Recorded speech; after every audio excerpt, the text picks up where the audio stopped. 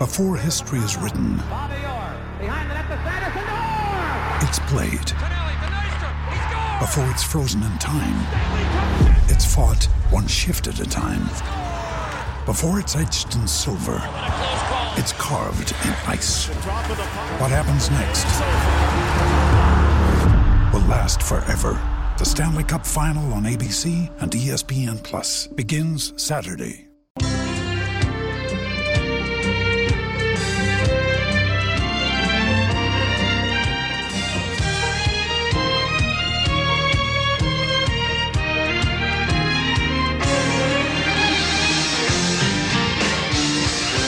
What's happening, everybody? Bob Wankel alongside Anthony Sanfilippo, and we have a brand new episode of Crossed Up, a Phillies podcast.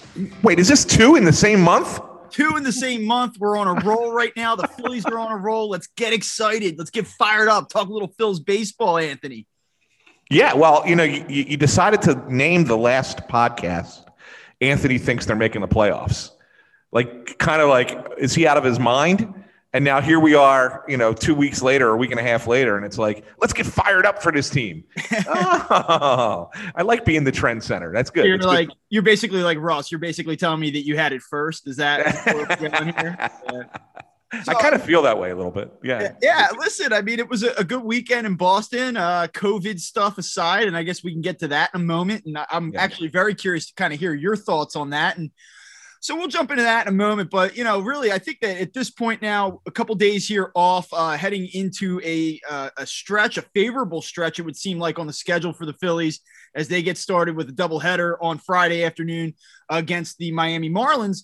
They did what they needed to do to kind of pick themselves off the mat. You look at the way that this season was going, the trajectory it was taking, and it was a miserable product to watch. It was a season that you kind of felt like had already gotten away from the Phillies in a lot of ways. And I think you can kind of even take a look at it and say, like, listen, it was only June. It's only July. It's still early, but it just felt like the way things were going, the vibe surrounding the team, that this was another lost season, but they've kind of gotten it together here lately. Yeah. The one thing that I kept clinging on to, and I say clinging because really I was clinging. I mean, I was on the precipice of joining everyone else and saying, yeah, this is a lost season.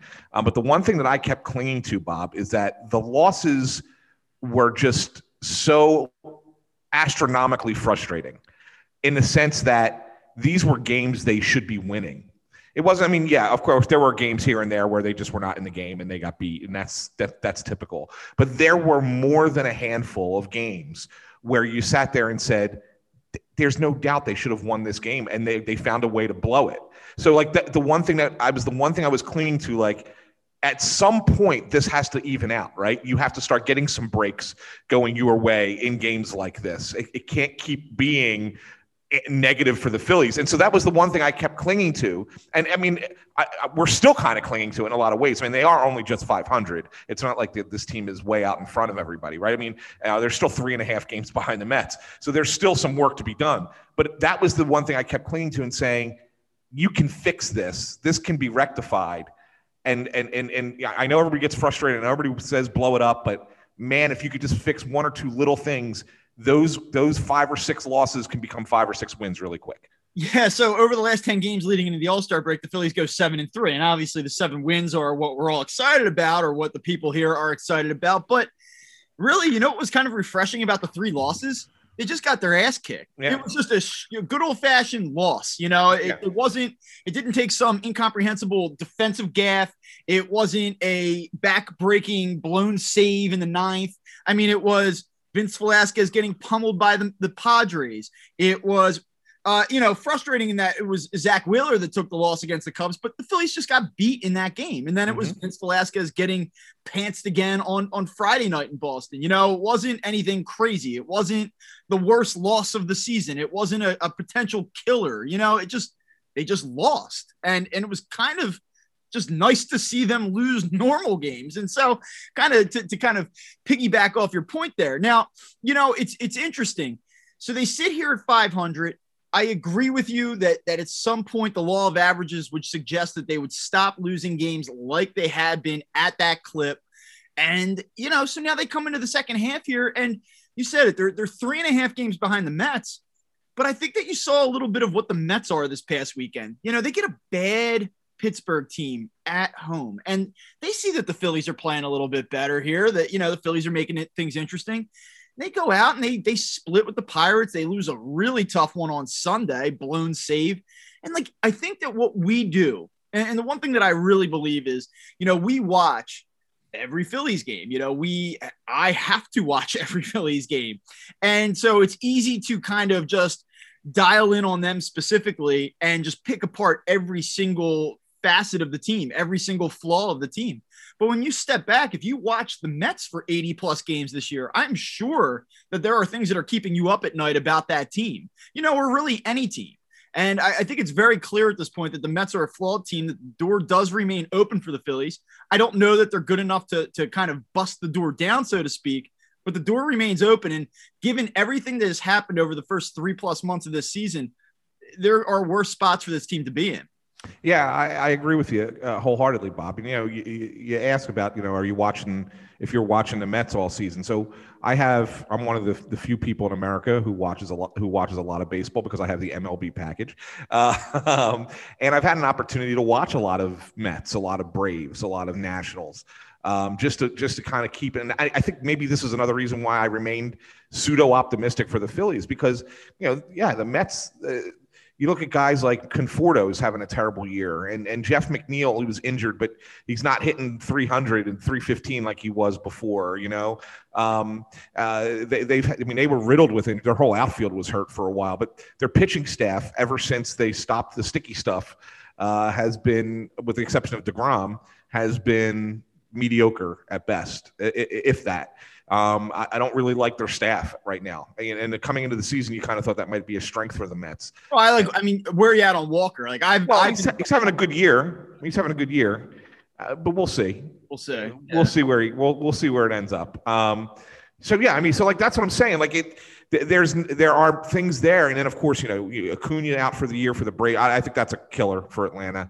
They've had to overcome so many injuries as it was, and they were just kind of hanging around. But now you take away their best player, and I don't know how you get past that. I think the Nationals stink. So it's right there. We're in agreement there.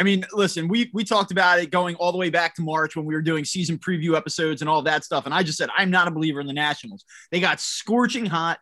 2 of those wins included bad Phillies losses at Citizens Bank Park. The Scherzer debacle where he almost, whips it out on the mound. And then you had that ridiculous 13-12 game the following day, but they've since completely faded. Schwarber's on the IL. That team is just, they've been exposed. They are not they're not a contender. They're just not. And you said it with Acuna going down for the Braves. Certainly that's a big blow for them. I wouldn't be surprised if things don't go favorably for them over the next 10 to 14 days. Not that they'll blow it up, but I think that they may be in position to kind of maybe sell a little bit and try to kind of, gain a little bit of extra capital, get a little younger, and then, make another run this winter and be right back at it next season. But right. I really do. I view this as a 2-horse race kind of going into the second half. And, the Phillies are going to have to be better. There's no question about it. You're definitely banking on the idea of hey, things they've got to play better than they played in the first half to do it. So I took the liberty, Bob, to do what all Eagles fans do. And I looked at the schedule, right? You got to make your predictions, right? WL, right? But I try. So what I did is I looked at the Phillies second half because everybody keeps talking about the schedule, and we brought it up on the last episode how it's an easier schedule than most. And I said, and I looked at it and I said, look, I'm gonna do this optimistically but realistically. And what I mean by that is whenever I had a tough call and I was doing them by series. Obviously, I wasn't going game by game. And you really went I did series by series. I did series by series, right? Is what I did. And I said, I'm going to look at this, and if I think there's a tough call, I'll skew slightly in favor of the Phillies. Okay. If there's a tough one, but I did have them losing several. There's a tough series. It's just by the way that the schedule plays out. There's a tough series in New York. There's a tough series in Atlanta. So I had them losing series here and there too. And it's funny. I got to the end. I said, all right, let me add it up. I added it up, and I couldn't believe what I came up with. and I got to 44-32, which is ridiculous in my mind. But at the same time, maybe it's not. Maybe the schedule is that easy. And it's not absurd to think that a team can go 12 games over 500, right? And in the second half of a season, it's not astronomically lopsided.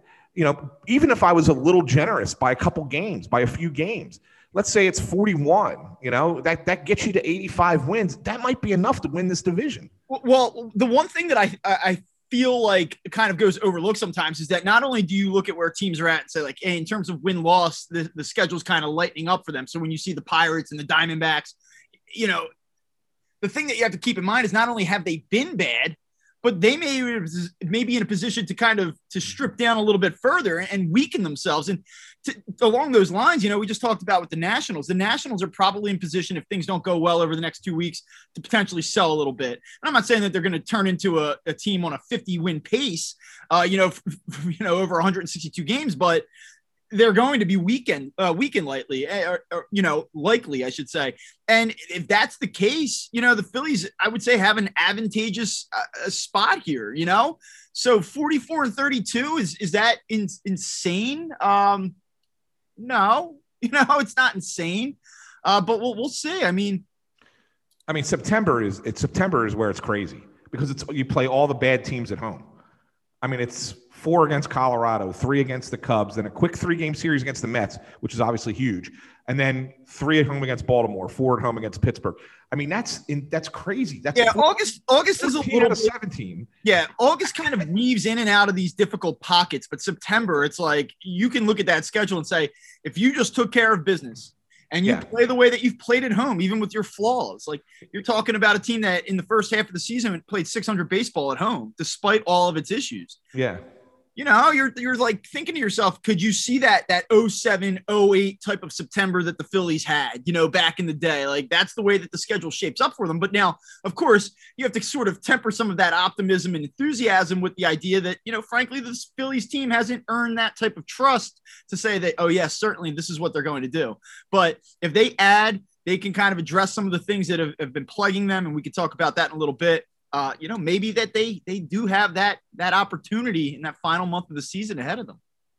All I know, Bob, is that unlike the last couple years, I think September is going to matter. Yeah. I agree with you. I do agree with that. And that's good. You know, I think that this city really, you know, we say like this city deserves a winner. We always say shit like that. But at the end of the day, this city deserves to at least be captivated by a baseball team. And there's 2 different ways that it goes. I mean, in 2019, like September mattered, you know, the Phillies were in it till the end. And even last year, the Phillies were sort of in it until that final week, but it wasn't fun because there was no genuine belief that they were going to get to the finish line or that they could potentially win. It was like the door's open, you know, it's sort of how this first half is played out more. Right. It's not that I'm so excited about the Phillies and that they're 3.5 out and they might win 93 games. It's that nobody else has been that good.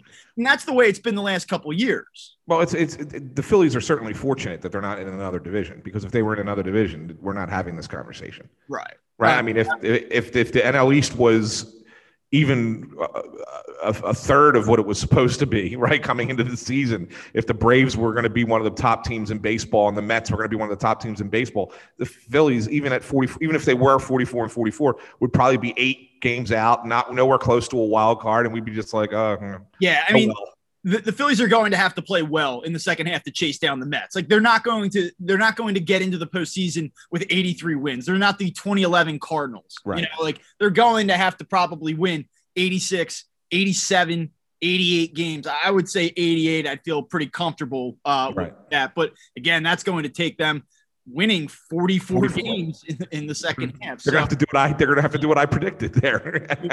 Basically that. So, all right, you know, listen, obviously things can change. You know, they can come out against the Marlins, play like they've played against the Marlins over the last number of years, and everyone will be miserable and totally checked out on this team come Sunday night again. But, you know, it starts right away this weekend. They're going to have this opportunity against a chippy Marlins team. Like the Marlins are not a total, they're okay. Like you can you can be beaten by them. The Phillies have proven that. But we'll see what happens this weekend. Now, everyone's feeling pretty good right now coming into the second half. One thing that I think Phillies fans are not feeling great about is what happened to the baseball team this past weekend up in Boston with Alec Bohm testing positive for COVID-19, and 3 other players, one of which includes Aaron Nola, being sidelined and put on the COVID-related IL for contact tracing. The Phillies are one of 7 teams not at the 85% threshold for being vaccinated, which means that they are playing under stricter guidelines and are playing at a competitive disadvantage. Shoot me straight here. How do you feel about this? Well, look, how do I feel about it? I feel pretty pissed off about it, in all honesty, because the way I look at it is this. We all have, our beliefs. You don't want to dive into politics, the politics of this here, okay? So but we all have our beliefs. You're vaccinated, I'm vaccinated. Like the majority of America is, where we're over 50% at this point. So we could say the majority of the country is. But there are people who believe that they don't have to be. And that's their prerogative. I've always been someone who says, personally, that's your prerogative if you don't want to be. But where I get frustrated is that businesses, and let's be honest, baseball teams are a business, have the right to say you can't be employed here or you can't work here unless you are vaccinated.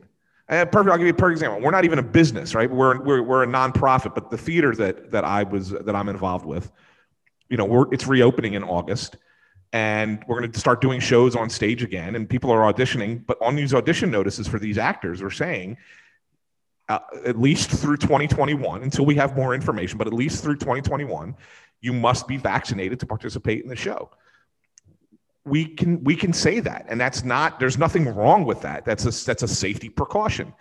The Phillies, if they wanted to, can tell their players, you can't play for us unless you're vaccinated.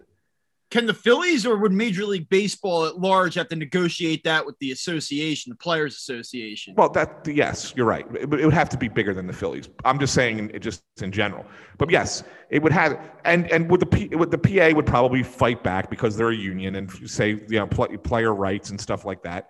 But you know what? Ultimately, I think, Bob, in all honesty, I think because this is a force majeure, and I'm using a legal term there, the pandemic, because there probably was no pandemic language in the collective bargaining agreement prior to this past year.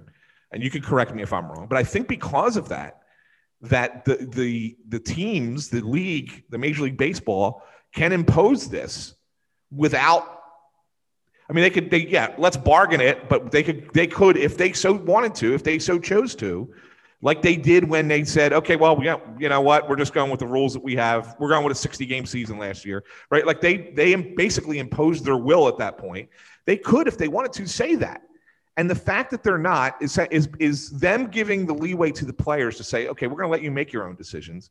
But if it impacts the team and impacts the business in a negative way, they should be able to say, sorry, guys, things have changed. We gave you as much leeway as we could, but now we have to put our foot down. What I find interesting about the entire situation is that, we asked Joe, hey, do you think that this situation might change things? Do you think that some players would maybe, change their mind and be a little bit more incentivized to go out and get the vaccine at this point? And he's like, I don't think so, which leads me to believe that there is a strong contingent of players inside the Phillies clubhouse specifically that aren't just like wishy-washy about it. Like, I guess I could get it, but I really would rather not. It seems to me like we have some players here that are like, absolutely not. And, Matt Gelb wrote a really nice piece in The Athletic talking about Didi Gregorius sort of skeptically looking at his pseudo gout, his elbow injury, and wondering if there were some, lingering effects from the vaccine that might have led to that. Archie Bradley, I know, was on the IL with some issues, and kind of there was this implication that perhaps the vaccine led to that. Brandon Kinsler kind of said kiddingly after he got the Johnson & Johnson shot, I believe it was, that, hey, this thing kind of messes you up for a while. It's really interesting to me. And I think that the Phillies, if you're looking at just the 25-man roster, I would venture a guess to say that we're not like knocking on the door at 85%. We're talking probably more like 50%. Now that's purely speculation on my end, but we probably do this. Like you can almost go down the roster and be like, let me guess, and we're not going to do that here, but who was the guy that said there's got to be science behind the injuries related to, was it Archie Bradley who said it? One of them suggested that there's got to be, there's got to be science. Yeah. To that, I say hogwash. Okay. Yeah. Because guess what? Oblique injuries occurred before you needed to get a vaccine. Neck injuries occurred before you needed to get a vaccine. Shoulder injuries occurred. Like all these injuries happened before the vaccine. Yeah. All of them. And the whole thing, Didi Gregorius with the pseudo gout. Well, first of all, I don't know what pseudo gout is. I will say though, as someone who does have gout, who experiences gout, I take up daily medicine to prevent it from happening. I did not suddenly get an uptick in gout flares when I got the vaccine. In fact, I haven't had any. I have had none since I got the vaccine. So, I mean, if you want to sit there and say there's science behind it, maybe I can sit there and say the same thing and say, hey, maybe there's science behind the vaccine prevents gout. It's the same BS, man. I mean, it really is. So, I mean, so to hear these guys say that, they don't know what the hell they're talking. They really don't know what the hell they're talking about.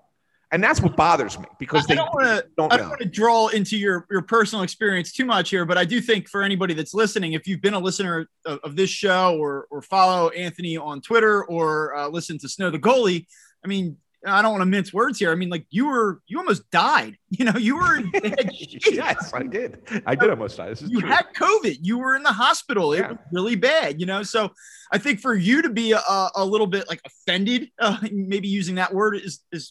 I think you have a little bit of a right to be. Here's the thing, Bob, and like I get it. I get what I think a lot of what we're experiencing with these players is that they don't want to get the vaccine because they believe that we've been kind of misled about COVID over the course of the past 16 months.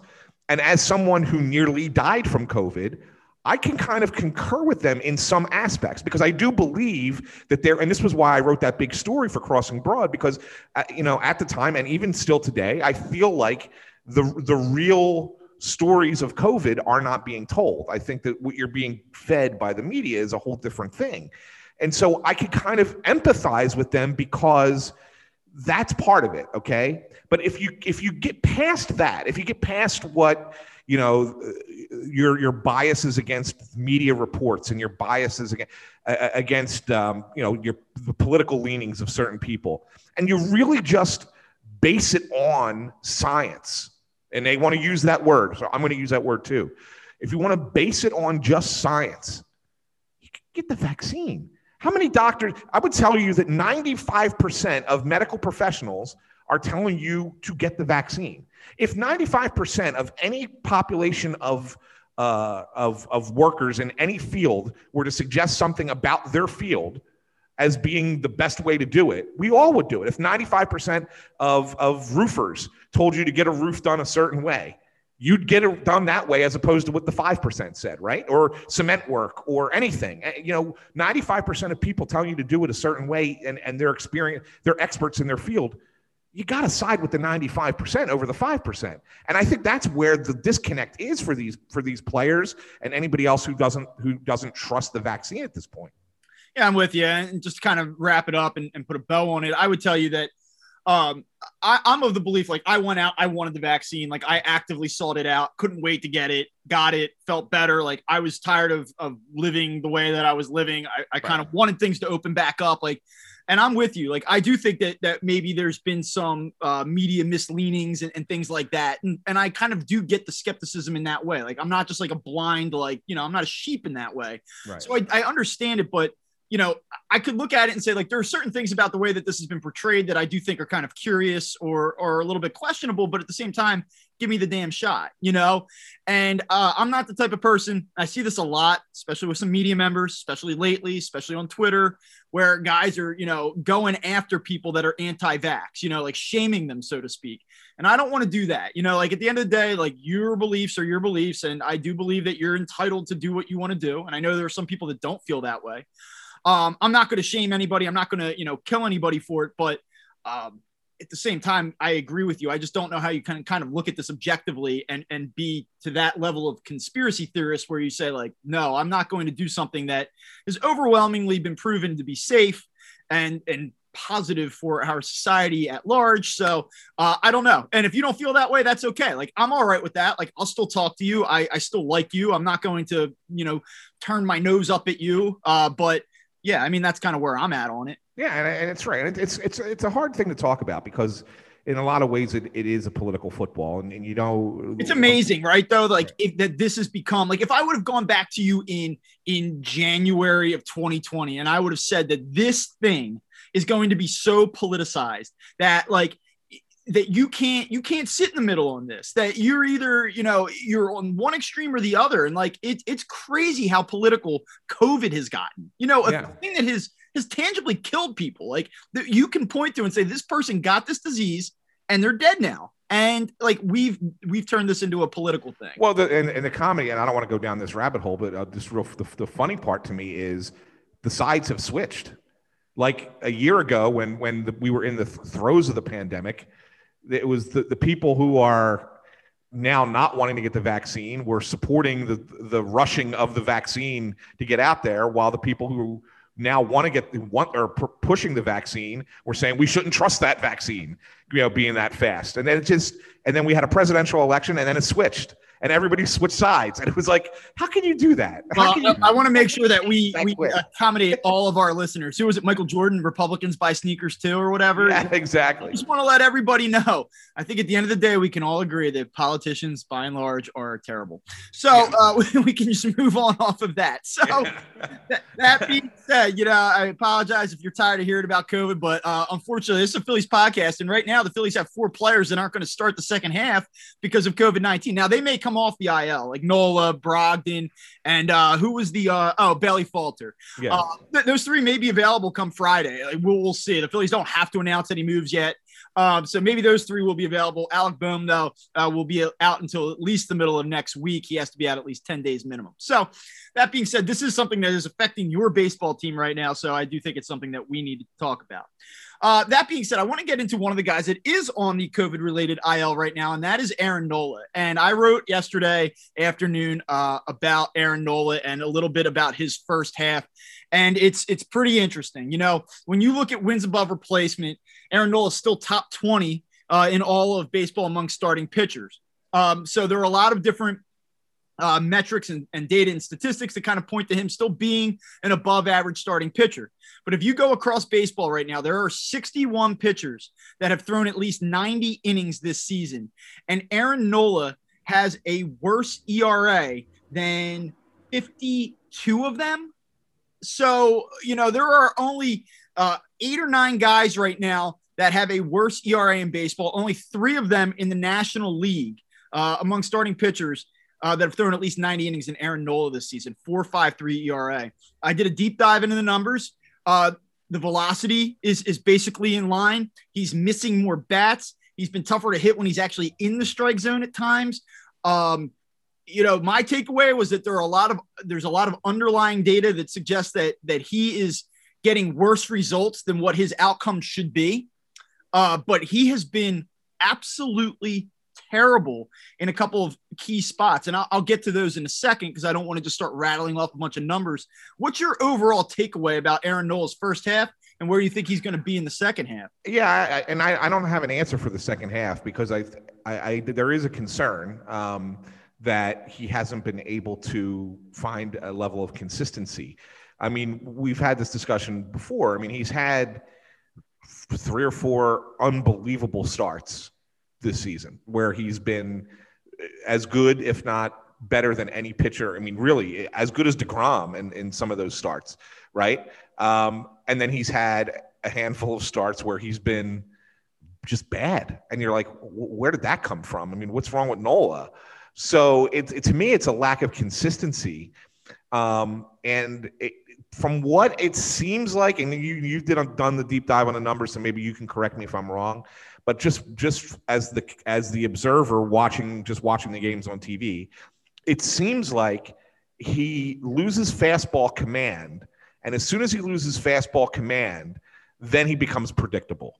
And then, they know he's going to be relying on curveball changeup and they just sit on it and pound it. Right. And so I think that's kind of what leaves him the fastest. And then when it does, it makes him into a mediocre at best pitcher. That said, he's had starts where like the last Marlins start that he had, where he was great in the first 4 innings, where I think he had 8 or 9 strikeouts through 4 innings. And you're like, here we go again. Nola's going to have a big strikeout game, a big number strikeout game. And then in the 5th inning, he just completely collapsed, like lost control of that fastball. And the Marlins just pounded him. And they put up, I think, 4 or 5 runs in that inning. And the Phillies end up, losing that game. Those starts are the ones that concern me more than anything, because I feel that it's a confidence thing more than anything else. I mean, I don't know how you have a mechanical issue that just crops up mid-game. I mean, if you're on, you're usually on, right? How do you go from being on to just being completely off in the 4th to the 5th inning? It's not like you've thrown 100 pitches and you're exhausted or tired, or you're dealing with dead arm or something like that. So I don't know, Bob. I don't know where it goes. I think there's a little bit of a mental block in play here, where he gets to certain points in the game and goes, all right, this is where I've started to struggle. Like, am I going to be able to get through it? And then that's when you kind of start feeling for the ball a little bit more. You're feeling for the seams a little bit more. I wonder, like, I'm kind of with you. Like, I don't think it's a physical thing with him, and if you're looking at it from a positive standpoint, the month of August across the board has been Aaron Nola's best month by far throughout his career, not just in terms of ERA, but in terms of batting average against, on base percentage, slugging, OPS. I mean, across the board, Aaron Nola's month of August has been the best. However, on the flip side of that, the month of September has been an absolute disaster for him in terms of opponents' OPS, batting average, slugging, ERA. I mean, he's really, really faded down the stretch in September and October during the regular season throughout his career. And that's the one concern now. You get into the second half and you go, like, he has not been good. I mean, and the numbers bear this out. He's not been good that final month of the regular season. But when I look at the velocity, I look at everything across the board, I say to myself, like, he should have outperformed what he pitched to this year. I mean, you look at his expected ERA on StatCast, you're looking at like 3.73. He's sitting at 4.53. Like, that's almost a full run higher than where some of that advanced data suggests that he should be sitting. And 3.73 isn't lights out by any stretch either. But I just don't think he really has been as bad as the ERA kind of bears it out to be. Phillies are only 9-9 in his 18 starts, though, this season. And I mean, the fact of the matter is, you can go out and add to the bullpen all you want. You can add to a starting rotation all you want, but they need more out of him at the top of the rotation. And the thing to me that just jumps out, and if you want to read the story, go on Crossing Broad and read the story. I'm not going to rattle off a million different statistics, but I do think, and this speaks to your point about confidence, it comes down to having to bear down in key spots.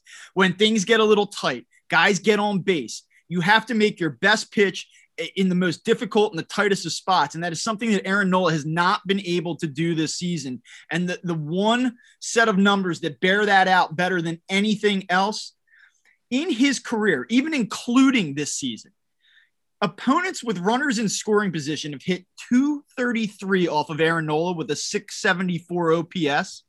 This season alone, they've hit 321 with a 940 OPS. I mean, we're talking almost 300 points higher on the OPS. Like, that's a substantial. I mean, that's the difference between being a reserve player and being a middle of the order all-star. I mean, that's the type of offensive production that we're looking at, the disparity here. And so that shows me that when he's gotten his back up against the wall, he has not had the ability, or has not shown to this point this season, that he can pitch out of those jams, and he's got to start doing it. Yeah, and I don't know where you start with that. Like, I mean, maybe he just needed this reset. Maybe he needed some time to, be away. Yeah. Maybe, in all honesty, maybe him not pitching Sunday, since the Phillies won that game with a bullpen game, maybe it was a good thing for the Phillies that Nola just gets 10 days, 14 days, whenever it is he makes that next start. Yeah, just gets some time and then comes back out kind of refreshed. Maybe. Who knows? I mean, and that's the thing. And I don't know, Bob. I mean, if we get the same Aaron Nola in the second half that we got in the first half, then my optimism isn't as high. I think part of me putting together a 44-32 second half for the Phillies was that we were going to get a more consistent Aaron Nola. And if you don't have that, and if he's just if your Phillies are just 500 in his starts, then they're not going to win 44 games in the second half. I'm 100% with you, because I would say, and not to get negative here, I think that Zach Wheeler will be hard pressed to duplicate his first half output. And I like Zach Wheeler, and I think he's going to be really good down the stretch. And I think that the guy is a dude. He's a killer. I don't think the Phillies have a lot of killers on this roster. I think that Zach Wheeler is a killer. I think Zach Eflin can reasonably duplicate his first half output. I actually think that there's a little bit more in the tank for Zach Eflin. I have concerns about the back of the rotation, and Aaron Nola, to me, man, is the absolute key to this entire thing. If he pitches like he can and like he has and like he's supposed to, then yeah, I think that the Phillies have an honest to God shot of making a run here in the second half. Now, real quick, we want to try to keep this tight, maybe about another 10 minutes or so. So there are a couple things I want to go through real quick. Listen, we have a trade deadline 2 weeks away. We talked a little bit about this in the last episode. Now that the Phillies have sort of done what they needed to do against the Red Sox and finished that nice little stretch, they come into the second half here. It's a cop-out to say, let's wait and see what happens over the next 14 days. I mean, what do you expect the Phillies to do at the trade deadline? What do they need to do? And what do you think is going to actually end up happening?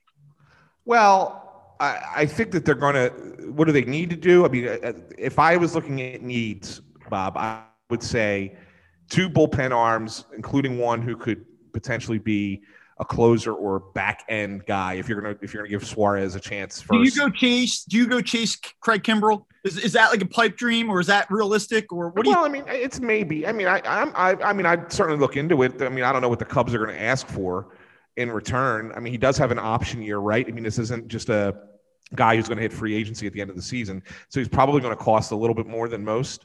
But if not, I mean, you could take a look at a guy like maybe an Ian Kennedy, who's having a real nice year for Texas.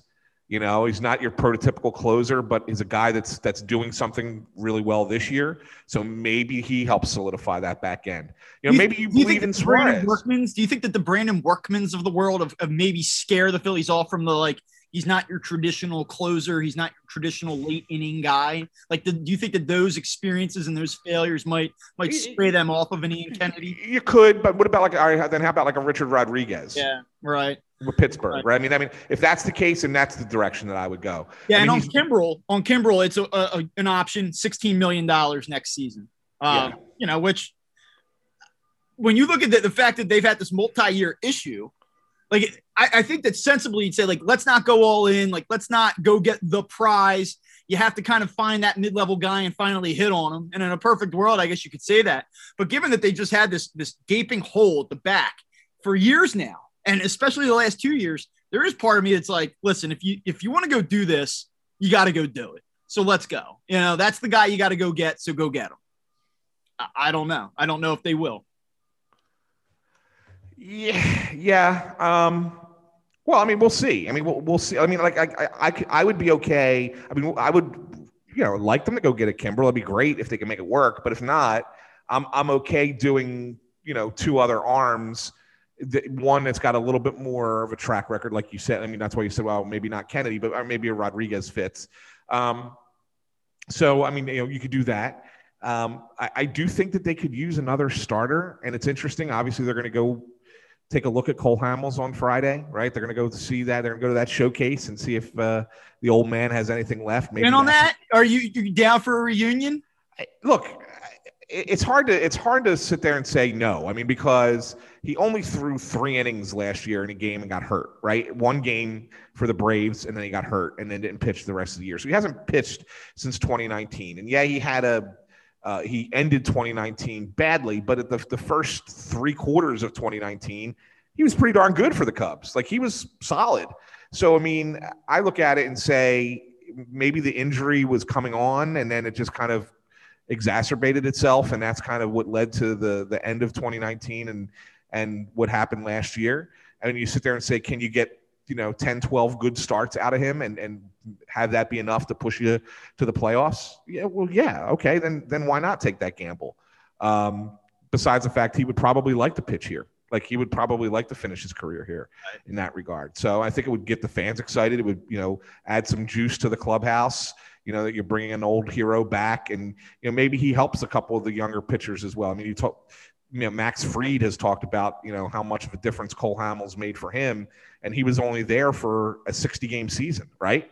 So it doesn't take long for a pitcher of that caliber to have an impact on younger guys. So my guess is that the workout will tell the story. I think that you go there and you see it, and it makes some sense in a way. Talk about the veteran presence. The playoff tested. It's a great storyline. I mean, like, Cole Hamels in Philadelphia probably means more for putting asses in the seats than it would anywhere else. I think people will come to the stadium to see him. That's certainly not the primary reason that you do it, but I will tell you, they have to do something. And oh, by the way, it would require no trade in terms of diminishing your system to add him as a piece. And that's probably the most intriguing element of it. But I don't think it's coming in the form of Chase Anderson. I will tell you that. He made yet another rehab start last night against the Buffalo Bison. And he didn't get out of the fourth inning. He got pounded early on. I mean, he's just not the answer. And I think that that's very, very clear. So they're going to have to do something. And they're also going to have to, for the time being, coming out of the break here, break up Vince Velasquez and Matt Moore. You can't put those two guys back-to-back days, going up against one another. You just kill your bullpen, man.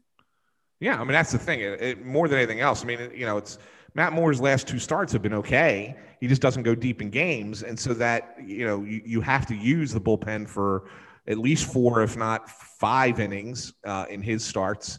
And then if Velasquez isn't on, and it's always a 50-50 with him, then you might have to use 5-6 innings of bullpen there. And all of a sudden you're down to nobody being available for your next couple of starts. Yeah, listen, we've been very underwhelmed with the results of the trade deadline the last number of years. I don't think, and one of my biggest criticisms of Matt Klentak, Andy MacPhail, and there are many, is that there's just really been no creativity.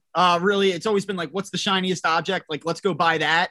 And usually that's an off-season thing. So, I want to see what Dave Dombrowski and this front office can do here. Like, are they able to identify some value? Are they able to get a little bit creative?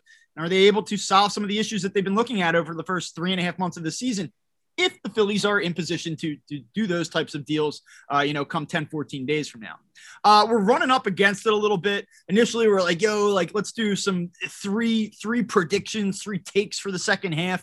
Why don't we kind of just limit that down to maybe 1? Like, tell me, going into the second half, like, what's something that you really are looking at that you are either going to surprise people or something that you feel very strongly about in the second half? I think that the one thing that, we talk a lot about pitching, but I think that, obviously we're starting to see what the lineup looks like when it's full and it's healthy. I mean, that's why the Phillies got on a little bit of a run here. Lineup's been great. But I'll tell you, the one guy who has not yet been himself really to me, and I think is going to be a key to the second half of the season, is JT Realmuto. I think Realmuto needs to be a little bit more, provide a little bit more offensively. And one thing I really liked about him last week was both the Cubs and the Red Sox were shifting him, and he was willing to take that little single the other way. He did it, I think, 3 or 4 times against the Red Sox. He did it twice against the Cubs. And that to me is a start, right? That's okay. Now you're starting to see that he's a different approach. It's a better approach. And I think that that's something that Joe Dillon's been preaching to the whole team, not just Realmuto. I mean, Alec Boehm was getting out of his doldrums by doing the same thing. But I think we need to see more production from Realmuto. With when he comes up with runners in scoring position or whatever the case might be. The only thing that I would say different with him is this, Bob, and this is something that I would consider. And I know I'm more of the traditionalist, but this kind of comes out of left field for me, right? Would you consider, because of how well Segura has been hitting, keeping Segura at 2 and leading off Realmuto? It's interesting. If JT Realmuto isn't going to hit for power the way that he's capable of, which he really hasn't for most of this year, That's something I would certainly consider. The leadoff spot has been problematic for this team. Gene Segura, I think nobody would argue, is certainly not a prototypical leadoff guy, is best suited to move the ball around, hit the ball to all fields in the 2-hole. And so in that way, it makes a lot of sense. I would not be against that. Yeah. I mean, so that I need a little bit, I just need a little bit more from Real Muto.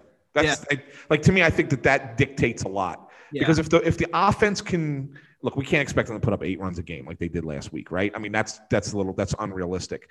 But we can't also have them have the 2-run games that they were having, back in June, and that they were blowing a 2-1 lead because the bullpen couldn't hold it. So there needs to be some kind of balance in between.